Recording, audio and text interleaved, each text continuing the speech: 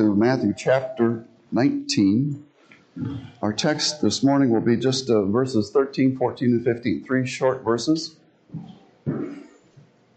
having to do with short people, little children. Matthew 19, verse 13. Then children were brought to Jesus that he might lay his hands on them and pray.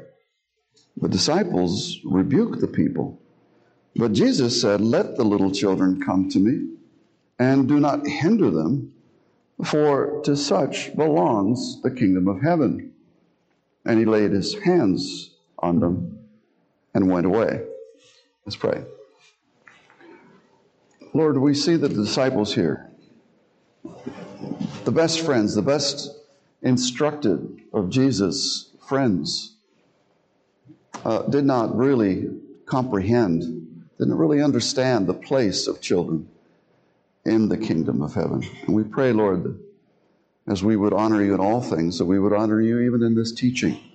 Open our hearts, open our minds, that we might receive the light of your truth, and that we might glorify you in this truth, and that we might have the mind of Christ in all things, but especially today with regard to your little ones, children. We pray your help always. In the name of Jesus, amen. Please be seated. How many of you have Bibles, that you've brought Bibles? Can I see the Bibles you've raised up? If you have a Bible, can you raise it up? It's a big book, isn't it? Can you believe that a religion with a book this big and heavy would be a religion for children? I mean, a lot of children would just maybe sprain their hands trying to lift it up or drop it. But if we read what the scriptures have just told us from Psalm 78, we have a duty to all children in our families and in the church, whoever is under the covenant of God, to give them this and nothing less. And that, my friends, is what Jesus was interested in doing.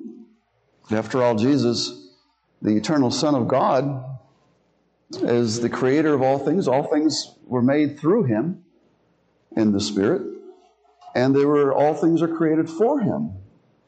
And so it only stands to reason that the Lord Jesus would have a very close interest and knowledge of the life of every creature, but especially those that are children and made in his image, restored in his image through the gospel promise of the resurrection, of the forgiveness of sins.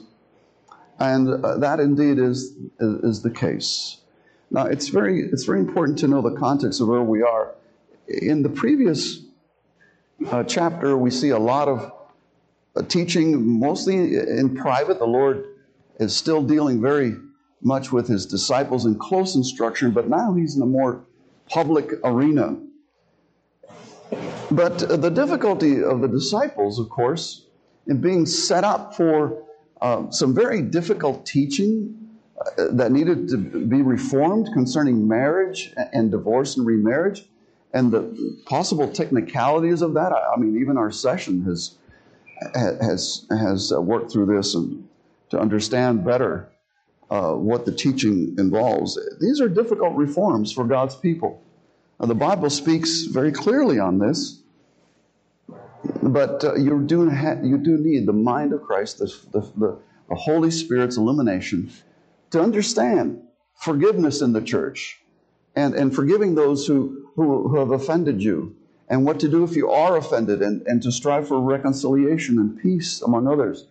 And then the special case of that estrangement in marriage, when that goes wrong, and divorce, and what constitutes the right grounds for divorce and things like that. These are all pretty heavy subjects, as you'd expect from a heavy book, right? Yeah. So in being groomed in some of the finer points, as it were, of the teaching of God, you find yourself in an environment where children, the natural product of marriage, by the way, this is kind of a long stream. It's kind of a tied note in the symphony. If you're talking about marriage, you're going to be talking about One of the purposes of marriage is for companionship and economic benefit, being a help to one another, but also children. Psalm 78 clearly says it's a blessing of the Lord, and we're to give them this. And now the subject comes about after the teaching of the eunuchs. after talking about eunuchs, people who can't have children or won't have children, either by necessity or through persecution and all manner of reasons. Now some of the people in the background, in the public arena, have a question about, well, here's our children. Let's take them to the Lord Jesus. Because after all, Jesus started the conversation. He opened the conversation about children in the 18th chapter. You remember that in verse 2? Calling to him a child, he put him in the midst of them and said, truly I say to you, unless you turn and become like children, you'll never enter the kingdom of heaven. And he begins to talk about the way we receive the kingdom as children receive good things from their parents. They don't earn it. They're not on their payroll. Well, they just receive very, very graciously of the goodness and love of a father and a mother. And that opens up the conversation for avoiding stumbling blocks and all this. And now, as if with a pair of bookends, we see that the disciples themselves are not understanding the teaching of the place of children in the kingdom. They are acting very close to being a stumbling block to the very children that they were warned not to dismiss. And so this is a very important context, because it gives you once again an insight into the heart of our Savior, and to the heart, not just the law in terms of the mechanics of reconciliation and all that, but all the goodness that accompanies the kingdom of God, the Lord, and our relationship to Him, even to the least.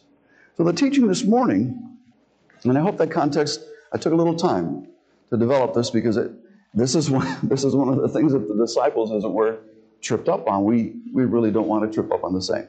Here's the teaching. The teaching this morning is that Jesus takes great interest in receiving young children to Himself, because they also are citizens of the kingdom of heaven. It's not that they shall be one day. It's not that they, but no, it's not by analogy, such as these are, the humble, the meek. No, it's that the children constitute a part of the citizenry of the kingdom of heaven. Jesus takes great interest in receiving young children to Himself, because they are also citizens of the kingdom of heaven. We have just 2 points, not a long sermon. The first one is this, that Jesus takes great interest in the children in His kingdom. Some, no doubt, because this is, again, in the more public arena, some, no doubt, in Israel understood this by watching Jesus, His humble and gracious demeanor, His ability to watch over all manner of people, not just the down and out, not just the marginalized, but even the little ones who really, if you think of it, they're powerless. They have no political power. They have hardly any power to express themselves with words, and they can't bear arms. And some in Israel understood this. Or perhaps some in Israel understood the enduring nature of God's covenant. And even in the Old Testament, and even here in Matthew, before the enacting of the Lord's Supper, before declaring the blood of the new and everlasting covenant, the new covenant, and the blood of Christ, we see that we have the Jews here under a covenant of grace. It's a gracious covenant. The Jew was saved by grace in the coming of Messiah, the Lord Jesus. His faith in the promises of God, that all rest upon the Lord Jesus. Every promise of this entire book, every single promise is pivoted on the person and the work of Christ, Messiah, Jesus. And so when we preach the whole book, everything by promise is of Christ, and all the righteousness here is also descriptive of the righteousness of the Lord Jesus Christ. But anyway, perhaps someone in the arena there, in the public arena, understood the enduring nature of the everlasting covenant of God, that is the covenant of grace. Now, granted, it had a different form and a different administration in the Old Testament in various different types of covenants with Abraham, with David, but they were all of grace. Now, this is very consistent, of course, with Jesus being the mediator, the true mediator of all the saved of God's people in every dispensation. Before the law, even before Noah's flood, there has only been one mediator who was able to intercede and to pray for and to help and to bring men, lost sinners, back to God. There's only been one mediator. Throughout the whole of the Bible, there's only one mediator.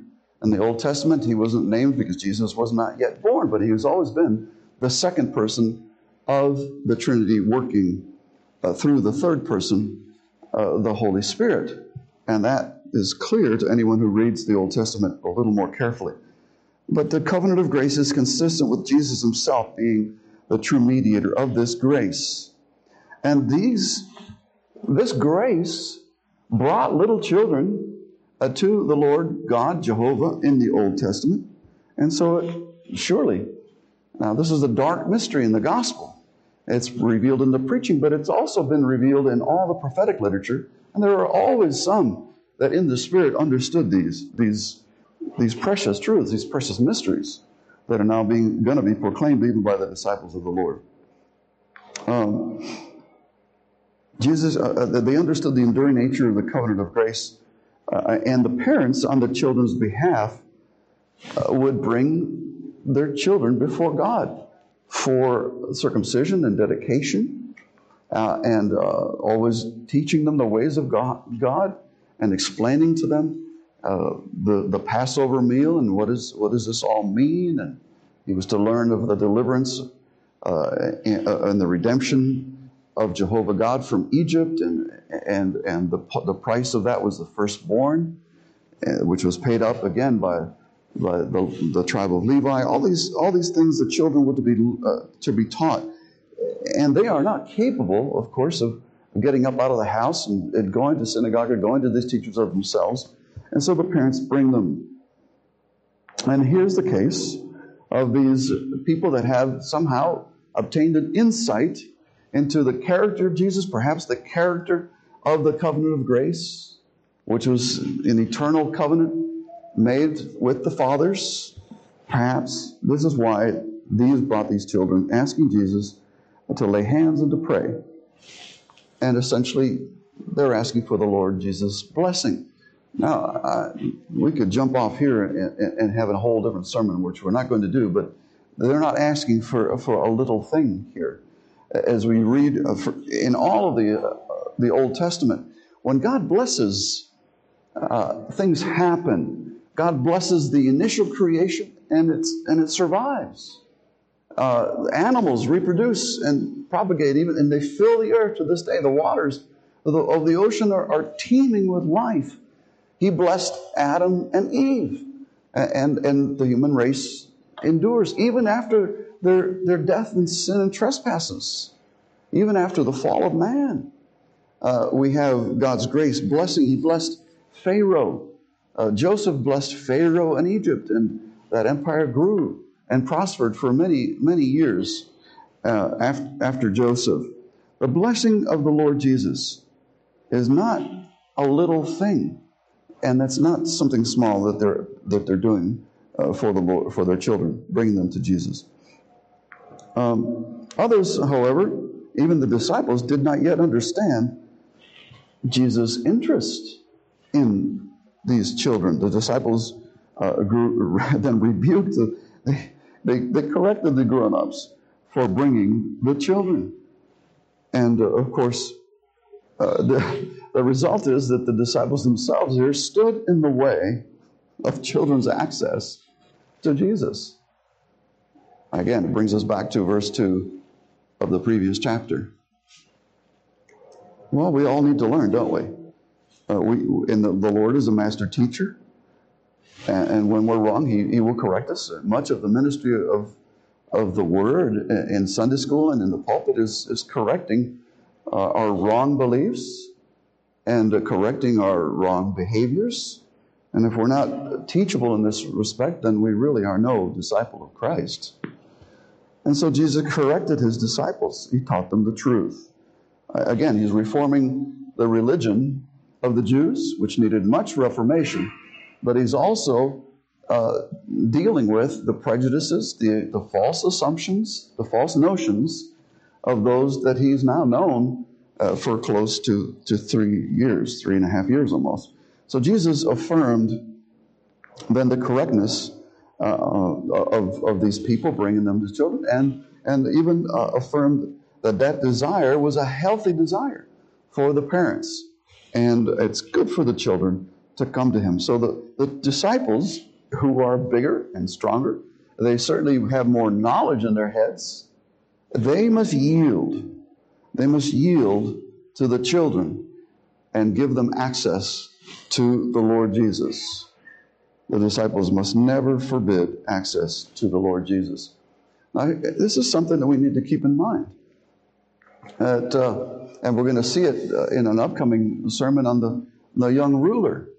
Many who are first, that is to say, they have a good name in the synagogue, they have a great deal of influence in the society. Perhaps they've been very charitable in many ways to the poor. And yet that rich young ruler, as we'll see in the preaching, he still knew he lacked something. What do I lack?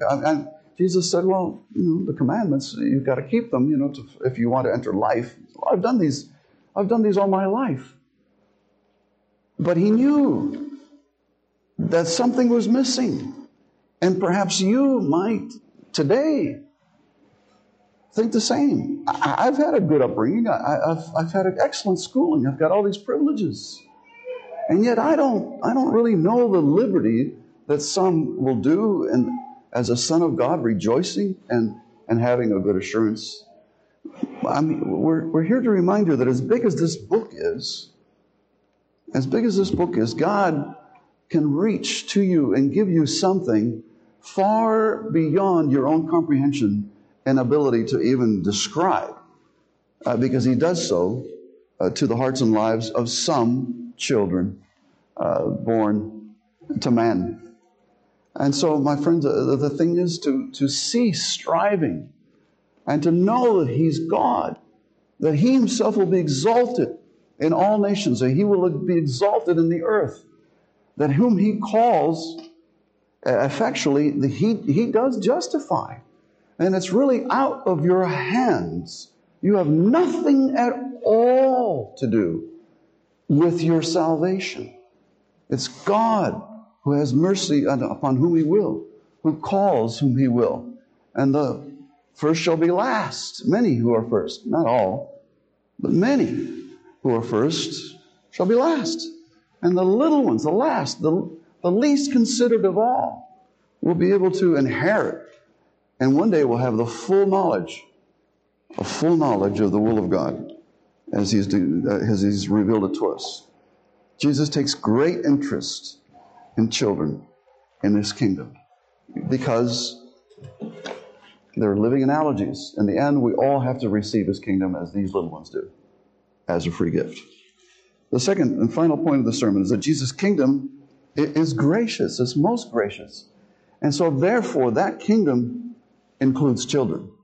The kingdom that was predicted here, that was prophesied in the coming of Messiah, is a great theme of the Gospel of Matthew. And when John the Baptist first begins preaching on the Jordan, he preaches a baptism for repentance. Many were coming from all parts of Judea and beyond, Galilee and others, even the nations. They were hearing the prophet John, and they were repenting. They were being baptized in the Jordan, confessing their sins and turning from them to the promises of God. And what was that promise? Ultimately, the promise was that the one is coming, and very, very, very soon, whose sandals I'm not even worthy to untie. Okay? Someone greater. And he must increase and I must decrease. And when he appears, he says, there. Now, all eyes on him. There is the Lamb of God that takes away the sin of the world. There, follow him. My friends, that is faithfulness to the kingdom. But that kingdom is still as radical as it was in cutting away the pride of the Pharisees and the Sadducees and their unrepentant hearts.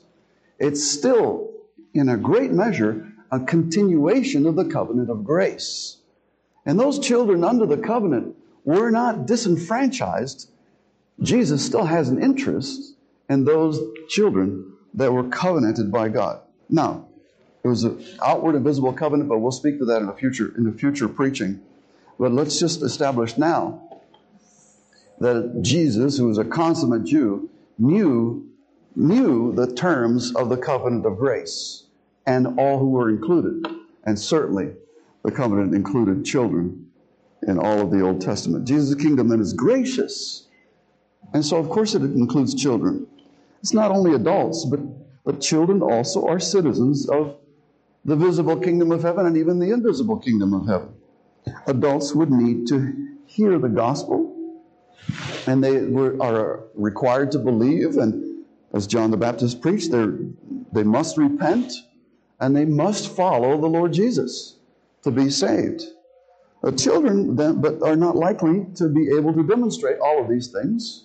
They're not likely to be able to express their faith. I know our children do very, very well. I always encourage our children to come before the session. If they have a living interest in Jesus, to come forward and, you can confess it. But if not, they're ready, that's fine. Yes, they have to think about these things and express this faith. But not all of them can, and some are not likely to demonstrate true repentance in the church.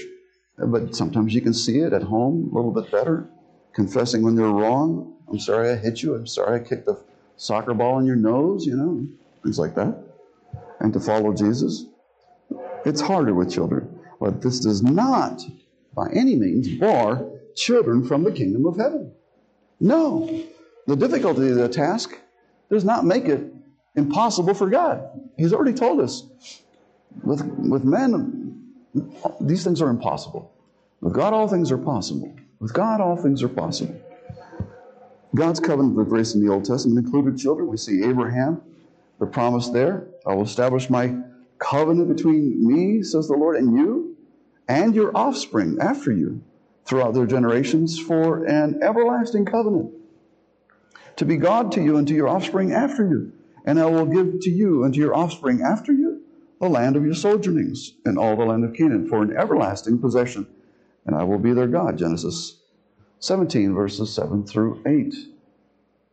You see, my friends, we, of course, in Romans are called the sons of Abraham because we're of like faith. And so similar faith would include the very heart of the covenant of grace, that the parents come in by faith and circumcision, but that the children are included in the visible administration of that covenant of grace. Jacob then blessed Joseph's children the same way. Joseph's children, Ephraim and Manasseh, were brought to Jacob on his dying bed. There you can read it in Genesis 48. And he blessed them. And see, this is what the disciples surely knew. But the patriarchs had this heart, that Jacob, being a prophet, would have understood this. And Jesus, of course, being the prophet, understands it. So he blesses the little children. You read about that in Genesis, especially verses 9 through 20. Jacob had great vision for his descendants and his offspring. And he said in that reading in Genesis 48, by you Israel will pronounce blessings, saying, God make you as Ephraim and Manasseh. They were to be, as it were, a standard bearer for the rest of the children of Israel. Now, parents were charged, as we read this morning in our bulletin, parents were charged to instruct their children fully in the faith and diligently in the faith, not leaving anything to chance by way of priority. And you can read all of that in Psalm 89 and verse 3 through 4. You have said, I made a covenant with my chosen one. I have sworn to David, my servant, I will establish your offspring forever and build your throne to all generations. Again, I won't get into the messianic prediction there, but offspring are always considered in the blessings of the covenant of grace. Again, the prophecy of the Old Testament regarding the new covenant, the nature of the covenant of grace in Jeremiah, verse 32, includes children. I will give them one heart and one way, that they may fear me forever for their own good and for the good of their children after them. I will make with them an everlasting covenant that I will not turn away from, doing good to them. And I will put the fear of me in their hearts, that they may not turn from me. Jeremiah 32, verses 39 and 40. And so God's covenant of grace in the kingdom of heaven continues now in the New Testament time to include children. And so Jesus, of course, states this very plainly here, very plainly in our text. Let the little children come to me and do not hinder them, for to such belongs the kingdom of heaven. And he laid his hands on them and he blessed them. And this is no parable. This is an actual blessing. This is an actual theological statement. The Apostle Peter, of course, preached the very same thing at Pentecost there in Jerusalem upon the resurrection of the Lord Jesus.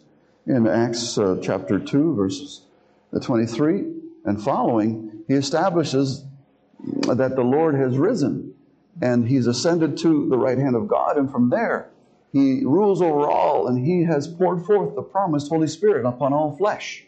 And this is the commotion that you see now in Jerusalem. This is why all the speaking in the various languages, and this is why people are exalting the Lord and all of his glorious deeds and hearing it in their own language. And he's explaining that, and people then see the mistake they've made in crucifying their Messiah, in dismissing him as a villain, and they're cut in heart. They're convicted. They say, "No, we've thrown away our only hope. What are we going to do now? Is our hope gone?" No. Peter preaches. He says, "No, this Christ was crucified by you, but it was by the very decree of the Lord. This is God's will, that his Son should suffer and die and bleed for the nation, that all the children of God would have the Lamb of God's blood upon them and be saved." And so all you need to do is receive this Christ whom you had rejected. Believe on him, and you'll be saved. And then he appended right away, the appendix, you believe, and your children, and as many as the Lord will call from faraway places, from north, south, east, and west. That, my friends, is the gospel. And we can't shorten that. We really have no authority to truncate the gospel to the one individual and not include his family, because the Lord works, as it were, in packets and covenants in packets. He's covenanted with his church in a packet sort of way. He's covenanted with you personally. He's covenanted with your family. All right? They're all part of the way the Lord acts. And so, my friends, children must be included in your consideration. Now, here's the sad thing. I mean, a number of us were at Minute Maid Stadium, and you don't know why people reject a gospel tract, or why they don't stop for preaching and encourage Mark Sumter as he was open air preaching last night. We passed out about 150 or more. I don't know how many booklets, but some won't even look your way. Some are disturbed to even see that. Again, we don't know their hearts. But when someone closes their mind and their hearts, when their hearts are closed to the gospel, it's not only them that suffer. It's their whole lineage that suffers. It's the whole line that is at risk. Just like the sons of God early in the book of Genesis. They retained some faith. Some few were saved until the time of Noah. Others, by and by, were broken off branches. And that is, my friend, the history of the world. And that's why we have to take great care to know the faith for ourselves, and then to be those who are stewards and patrons, as it were, or fathers, of course, we are patrons, But we might use and borrow this word for now, even though it's Reformation Week, the godfathers. We're, as it were, functional godfathers to children in the church. God himself regards the children of even one believing parent. Look, as I said, the earth is in the visible way can be distinguished in just two ways. There are those that are covenanted with God in the visible covenanted community of Christ. That's the church. And that's the only saving body, the only saving institution. Ordinarily, no one in the world is saved apart from belonging to the church. Now, the rest of the world is not under covenant. And the rest of the world God regards as common. They are unwashed. They are not washed by the word. Now, God is good to all creatures. He brings the rain, sunshine, gives them crops, gives them good families. Sometimes He gives the best material things to people that are not in the visible covenanted church.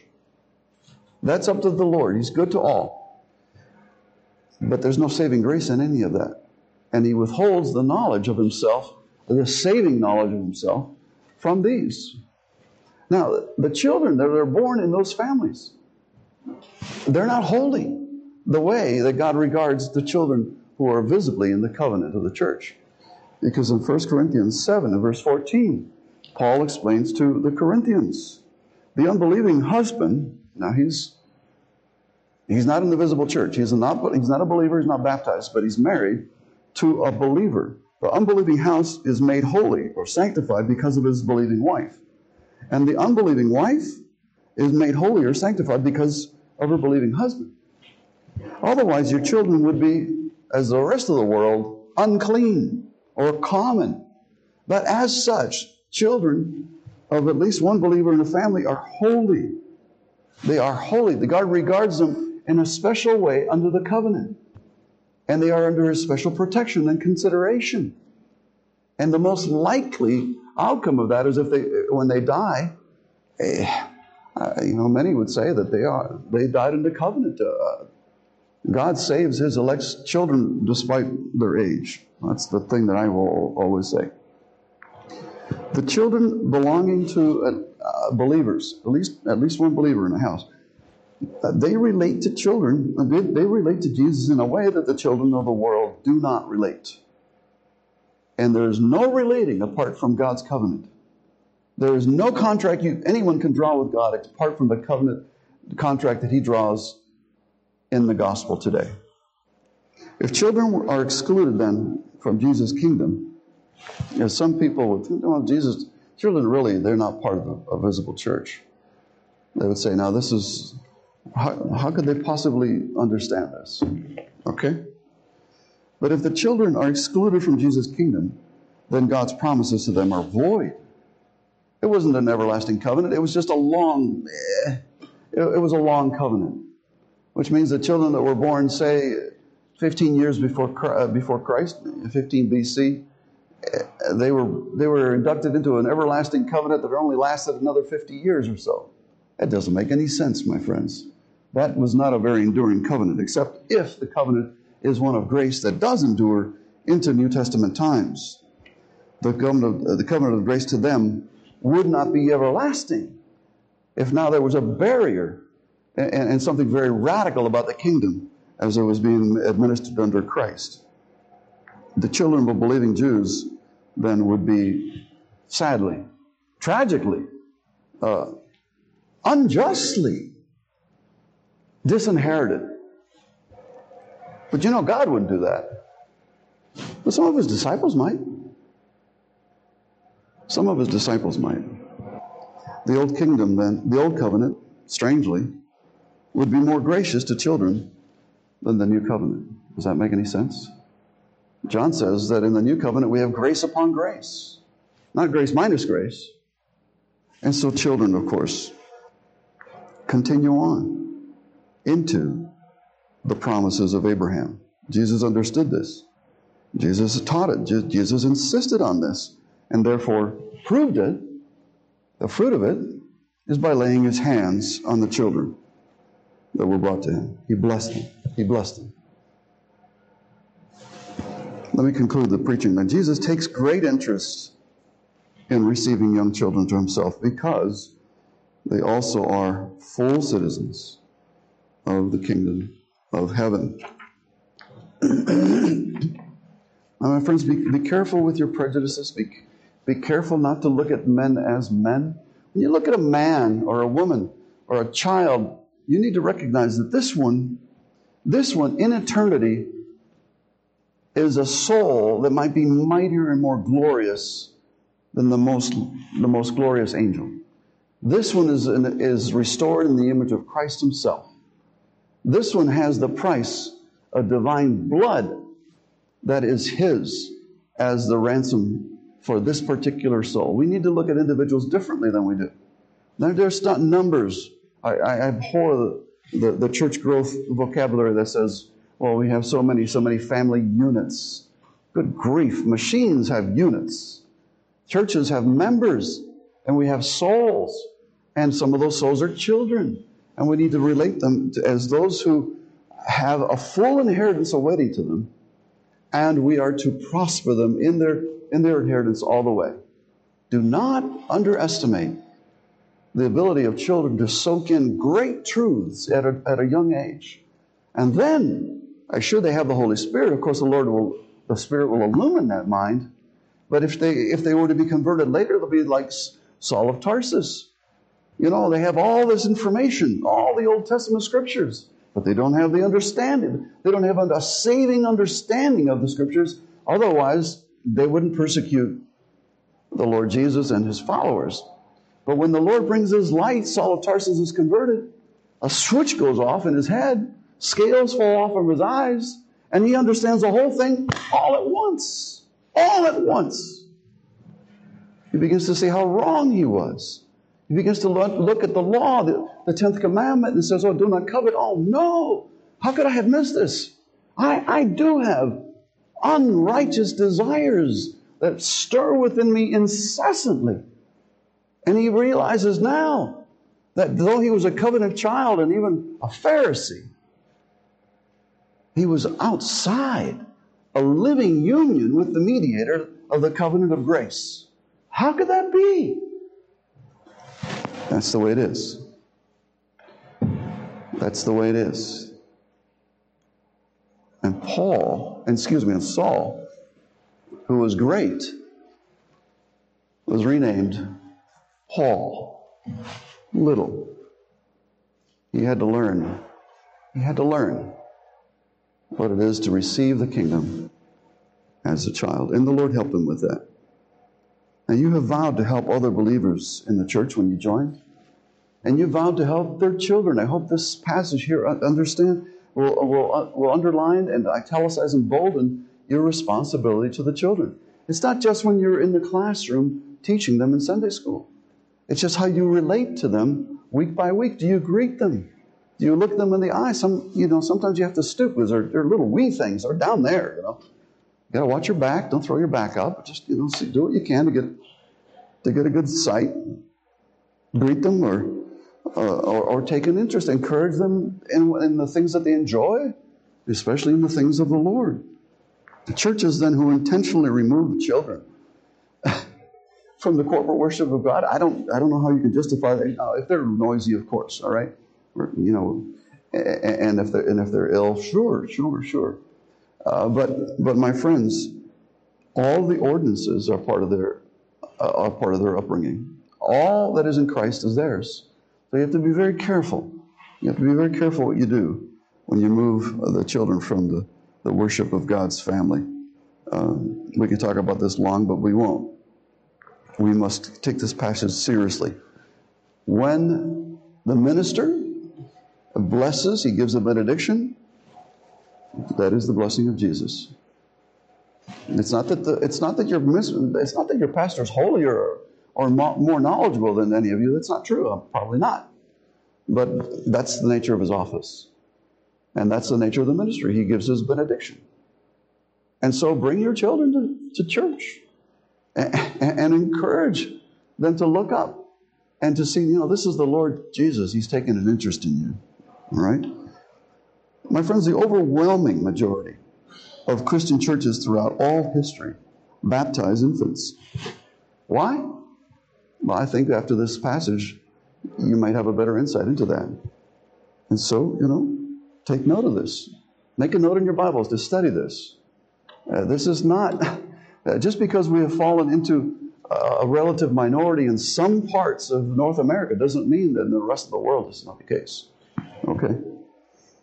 Believing parents who have lost infants and young children, they have as good a hope as David, the prophet, did in seeing their child again with Christ in heaven. It's not that they were innocent. Our children are poisonous sinners, as poisonous as vipers in their sin, dead in sins and trespasses. But God saves and constitutes them citizens of His heavenly kingdom. And so we have hope. Being in the kingdom and not being withdrawn from the kingdom, except by the hand of the Lord Jesus and His providence at their death, we have strong reasons to rest in His promises. And my friends, if you ever have trouble understanding the Bible, we say that the Bible is clear, it's perspicuous. It's a long word meaning it's clear. I don't know why they invented a long word to describe something as clear, because the long words are not so clear, but they do. It's perspicuous. It means you can see right through to the light that's on the page despite the difficulty of the teaching. But that's only true if you have the Holy Spirit. And if you have the Holy Spirit, He will lead you into all truth. The biggest mystery is not that we don't understand all of the Bible. The biggest mystery is that so many Christians have such scant, or so-called Christians, have such very little knowledge of Scripture. But the reason that they don't have is that they don't ask. They don't ask. Because all these things will be given to you freely. Freely.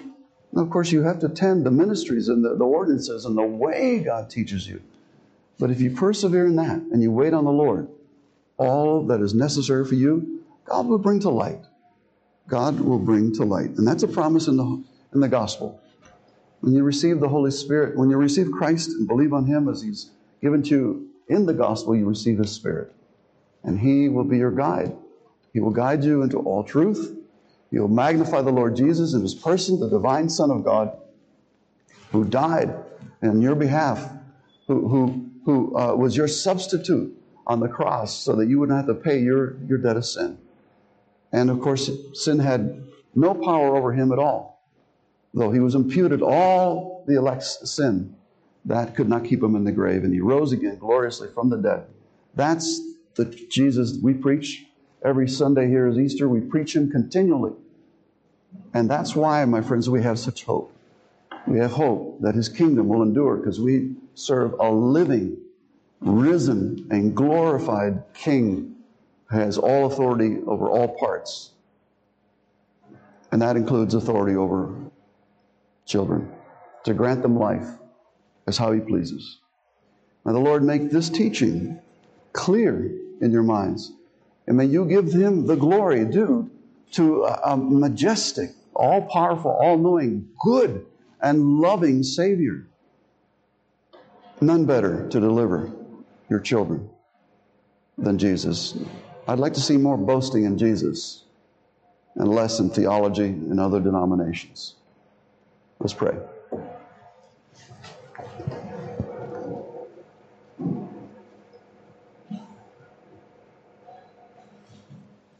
Lord, your goodness extends to all. And this passage will rebuke